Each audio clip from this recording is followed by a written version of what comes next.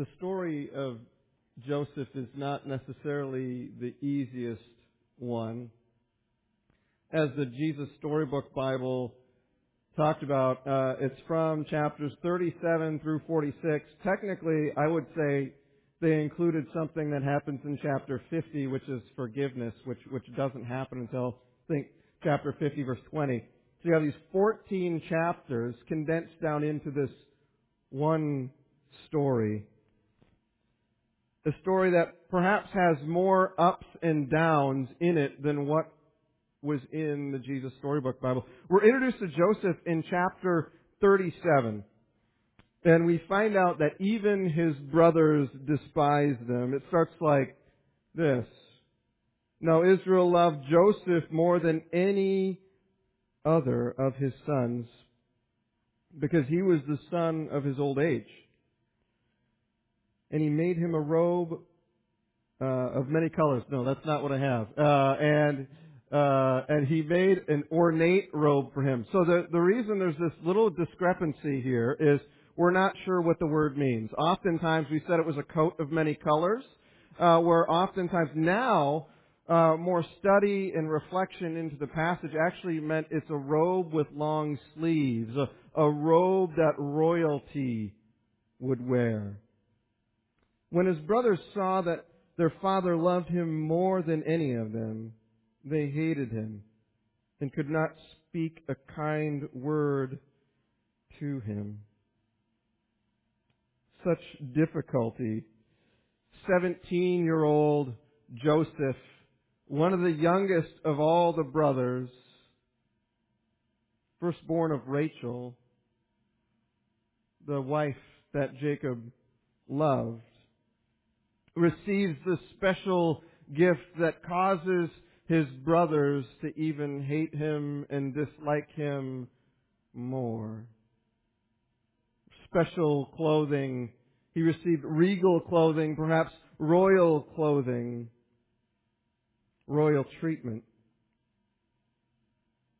Every time his brothers would see him wearing that clothes, they would think of something. They're not loved as much as Joseph. Their father loves him more and loves them less. And that royal treatment and that royal robe begin to drive a wedge in between the brothers. The passage says that they hated him. And unlike last week where we talked about the word hate meaning loved less, when hate is accompanied by action, which we see later, it means something a little bit stronger. They despise him. They want him gone. And not only did the royal treatment and the royal robe cause them to do that, but then there were these dreams, these royal dreams that Joseph had. He would say to them, "Listen to this dream I had. We were binding sheaves of grain out in the field where suddenly my sheaf rose and stood upright, while your sheaf gathered around me and bowed down to it." His brothers said to him, "Do you intend to reign over us? Will you actually rule us?" And they hated him all the more because of his dream and what he had said. That wasn't the only dream, the only royal dream that Joseph would have. He had other royal dreams, ones where the sun and moon and the stars would bow down to him, representing his brothers and even his parents bowing down to him. The royal treatment and the royal robe, that was one thing. But now the royal attitude and the royal dreams just took it a little too far for the brothers. And so their hate for their brother began to stew And they ended up trying to figure out what to do. They saw him coming from a long ways out when Jacob sent Joseph to check on the brothers who were caring for the sheep in the field. And the brothers saw him and they began scheming. Perhaps they were good at scheming because their dad was. And they thought, why don't we murder him? We'll kill him and it'll be the end of the dreamer for good. The end of his royal attitude, the end of his royal robe. But then they had a different thought. Wow, maybe we can profit off of him. Why kill him when we can return a profit and sell him instead for coin? So they took him and bound him and threw him in a pit and sold him to the first people they could. But they wondered, what would they say to their dad, the dad who loved Joseph more?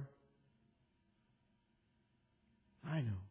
He always wore that royal robe. We'll take that, we'll tear it to pieces and put some blood on it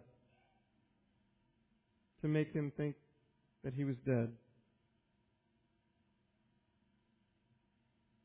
The story doesn't go as we would expect for Joseph. Every time Joseph then would rise to some level of prominence, it would be taken away. He would receive setback after setback after setback, it would seem.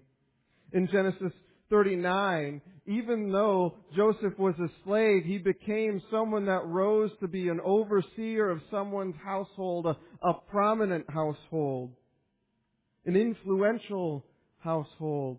And yet, when he rose to that level by God's design, he was accused of doing something he had never done.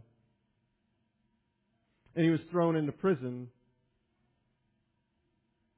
He didn't do anything wrong, and yet he was punished.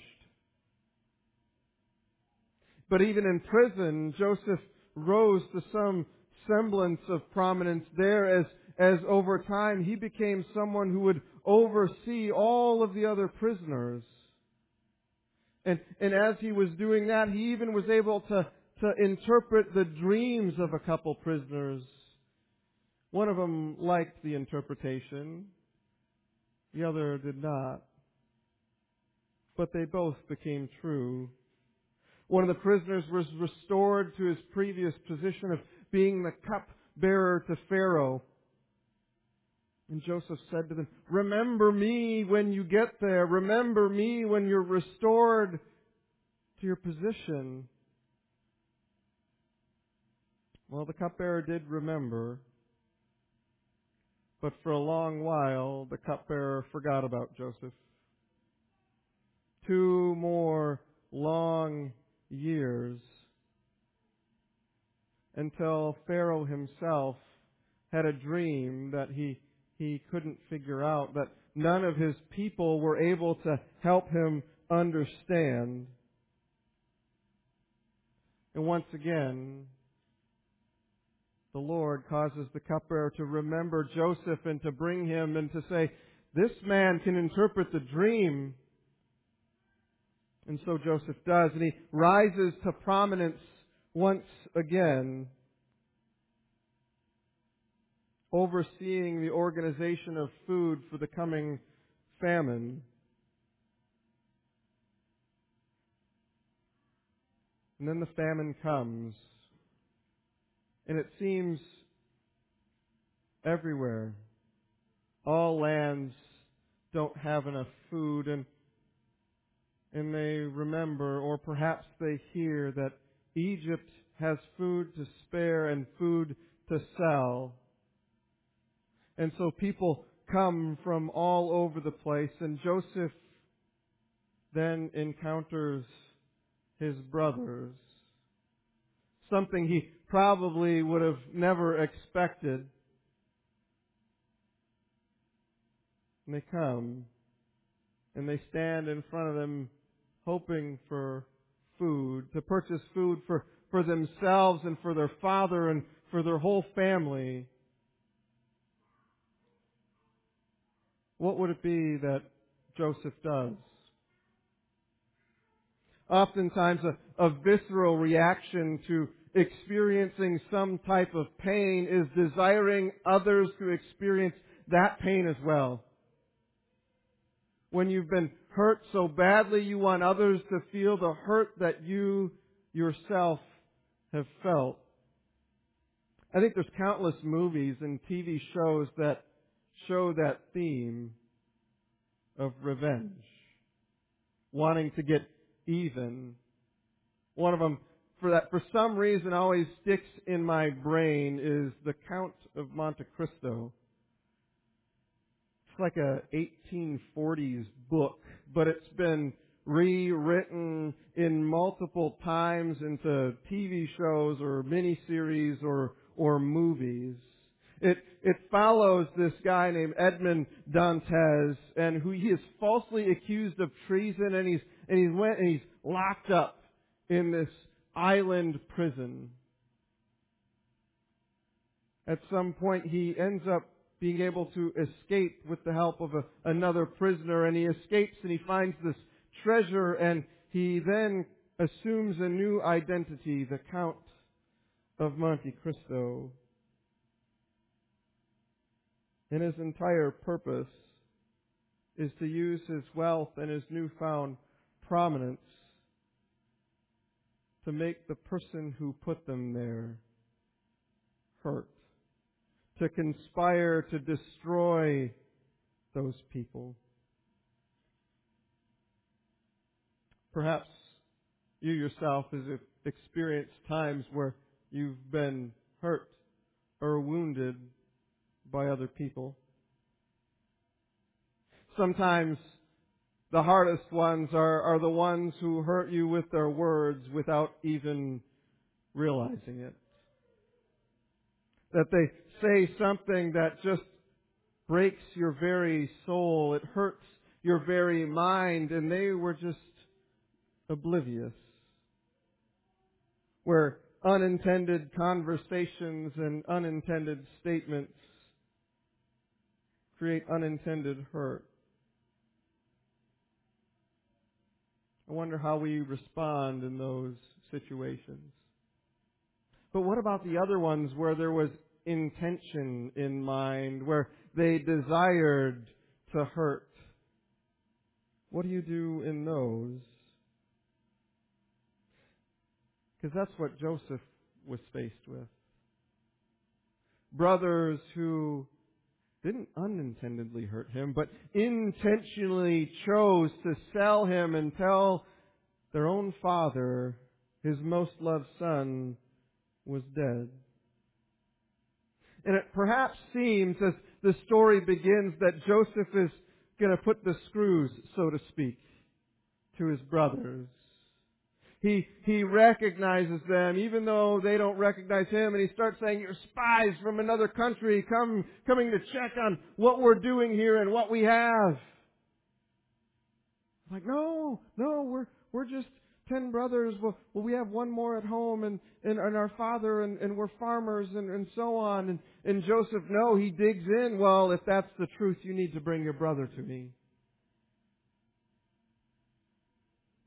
And so they go home with food. Joseph arranges that all their money is put back in there.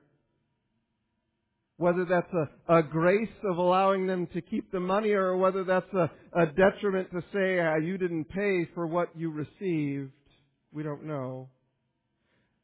Then the brothers tell their father what has happened, that they need to send the youngest brother, Benjamin, probably the next most loved son, back to Egypt if they ever want to have food again. With much reluctance, Jacob allows Benjamin to go along with them to travel. Once again, they stand before Joseph. But Joseph this time, though, treats them to a feast. He celebrates with them And then he's going to send them on their way, but one thing he does is he puts his own royal cup in Benjamin's sack of grain and then accuses him of stealing. Seems that everything Joseph is doing at this point in time is to make the brothers feel pain, in which they do. 20 years after selling their brother as a slave, they hear and see these setbacks and they say, God is punishing us for what we've done to our brother.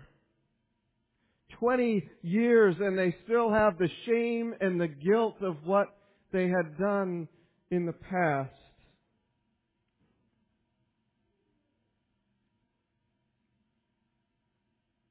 But as the story continues, as Joseph is accusing Benjamin and desiring to take him prisoner,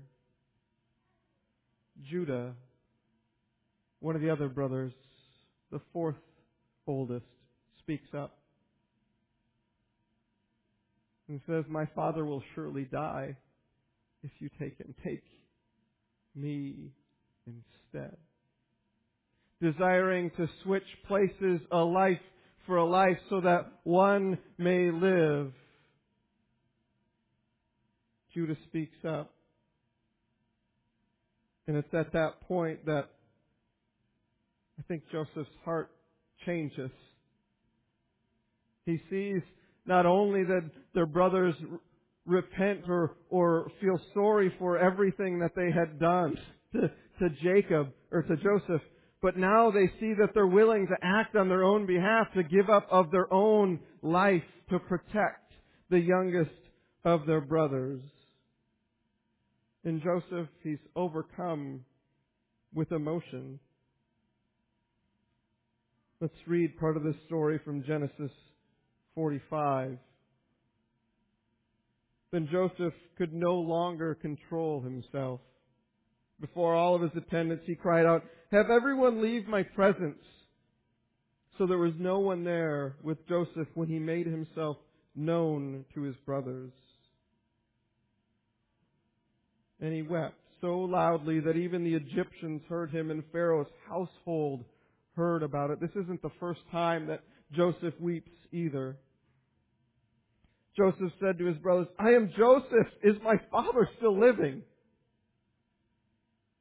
But his brothers were not able to answer them because they were terrified at his presence. Then Joseph said to his brothers, come close to me. When they had done so, he said, I am your brother Joseph, the one that you sold into Egypt. And now, do not be distressed and do not be angry with yourselves for selling me here, because it was to save lives that God sent me ahead of you. For 2 years now there has been a famine in the land, and for the next 5 years there will be no plowing or reaping. But God sent me ahead of you to preserve for you a remnant on earth and to save your lives by a great deliverance. So then, it was not you who sent me here, but God. He made me a father to Pharaoh, a lord of his entire household and ruler of all Egypt. Now hurry back to my father and say to him, this is what your son Joseph says. God has made me lord over all Egypt. Come down to me and don't delay. You shall live in the region of Goshen and be near to me. You, your children and your grandchildren, your flocks and your herds and all that you have. I will provide for you there because 5 years of famine are still to come. Otherwise you and your household and all belong to you will become destitute. You can see for yourselves, and so can my brother Benjamin, that it really is I who am speaking to you. Tell my father about all the honor accorded to me in Egypt and about everything that you've seen, and bring my father down here quickly. Then he threw his arms around his brother Benjamin and wept. And Benjamin embraced him, weeping. And he kissed all his brothers and wept over him. Afterwards, his brothers talked with him. We see, I think, another aspect where God changes people's hearts and turns things upside down, where perhaps someone would have expected revenge to take place. Instead, we see grace. We see sacrificial love in Judah, which causes Joseph to have compassion and grace upon his own brothers, where he says, I don't blame you anymore. And he uses some profound statements to say so, because if you remember the story, it was his brothers who schemed and plotted and thought about murdering him, but instead sold him into slavery. But that's not how Joseph recalls the events. Do not be distressed and do not be angry with yourselves for selling you here, because it was to save lives that God sent me ahead of you. Joseph somehow recognizing something deeper that's going on among the difficulty of his life. Him recognizing that God has brought him to this position for a specific reason. He says, God sent me to preserve life. Another time he says, to preserve a great number of people. And another time, God meant it for good. Perhaps Joseph remembered the covenant that God had with his great-grandfather. The covenant said that Abraham was going to become a great people, a great nation, and this is the way that God is continuing to preserve that line so that there would be a great people arising from Abraham, Isaac, Jacob, and Jacob's son. I think it shows us that the God of Genesis is a God of grace. He's a God of mercy. He's a God who's in control of all of the different things that are happening, so that there was a great number of survivors that would go forward to create the nation of Israel. A future grace that would not have been there before had Joseph not been sold into slavery. I think this story offers models for us, models of repentance and forgiveness and reconciliation. And I think it also offers the idea of future forgiveness that will come. Just as the Jesus Storybook Bible would say. Future forgiveness. Forgiving those who had hurt him, enabling something to happen later in Scripture. I think ultimately we see, yes, Jesus as the crowned prince. He's the crowned one that comes down from heaven to earth, taking on a lowly esteem as a servant. Doulos is the word that we use for that, but it also means slave. Taking on the form of a slave. We see other things too. Jesus, just like Joseph, would be sold. Sold for profit. Sold for a few coins to line the pocketbook to give him over into the hands of the authorities. Jesus, like Joseph, would have his robes torn to pieces.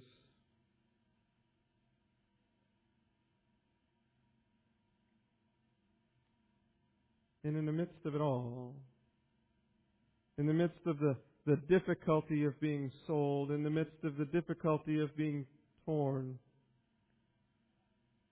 God was deliberate about what had to take place. We read this in Acts 2, verses 22 and 23. Fellow Israelites, listen to this. Jesus of Nazareth was a man accredited by God to you by miracles and wonders and signs which God did among you through him, as you yourselves know. This man was handed over to you by God's deliberate plan and his foreknowledge. And with the help of wicked men put him to death by nailing him to the cross. Even in the midst of the difficulty of the story we know about Christ, there too we see God at work in a deliberate way. Almost do the same thing that he had done in Genesis, so that many lives would be preserved. His deliberate plan, using wicked people to do an evil thing, to cause lives to be saved. Without Judas, Jesus doesn't get handed over to death. Without Judas, Jesus doesn't die and he doesn't rise from the dead. Doesn't excuse the actions of the brothers or Judas, but it shows us that it was necessary in this story. And even in the midst of what is happening, Jesus on the cross forgives.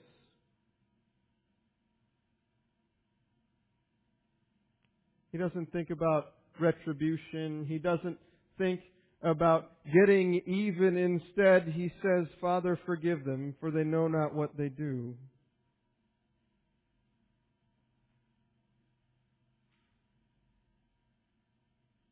I think it gives us an example of how we're to respond when we are put into situations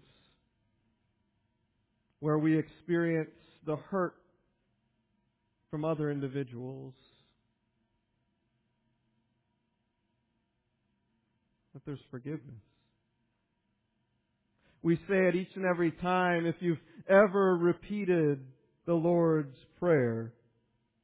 Forgive us our debts as we forgive our debtors.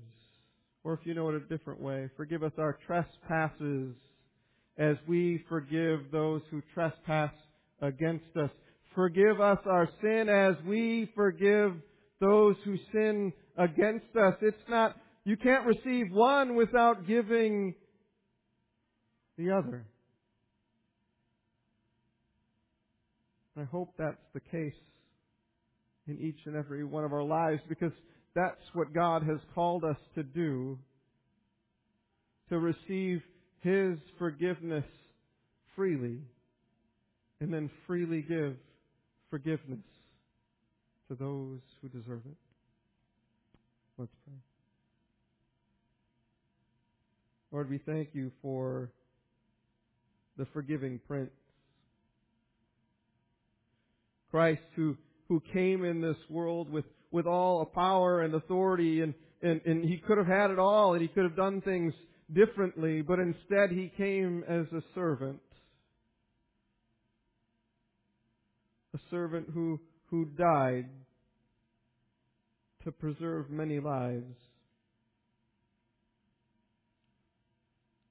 We pray that you would extend that forgiveness to us that He gives us, and help us by the power of your Spirit to forgive others, that we may not be held captive by our past or past hurts, but will be freely willing to give your grace and your forgiveness. It's in Jesus' name we pray. Amen.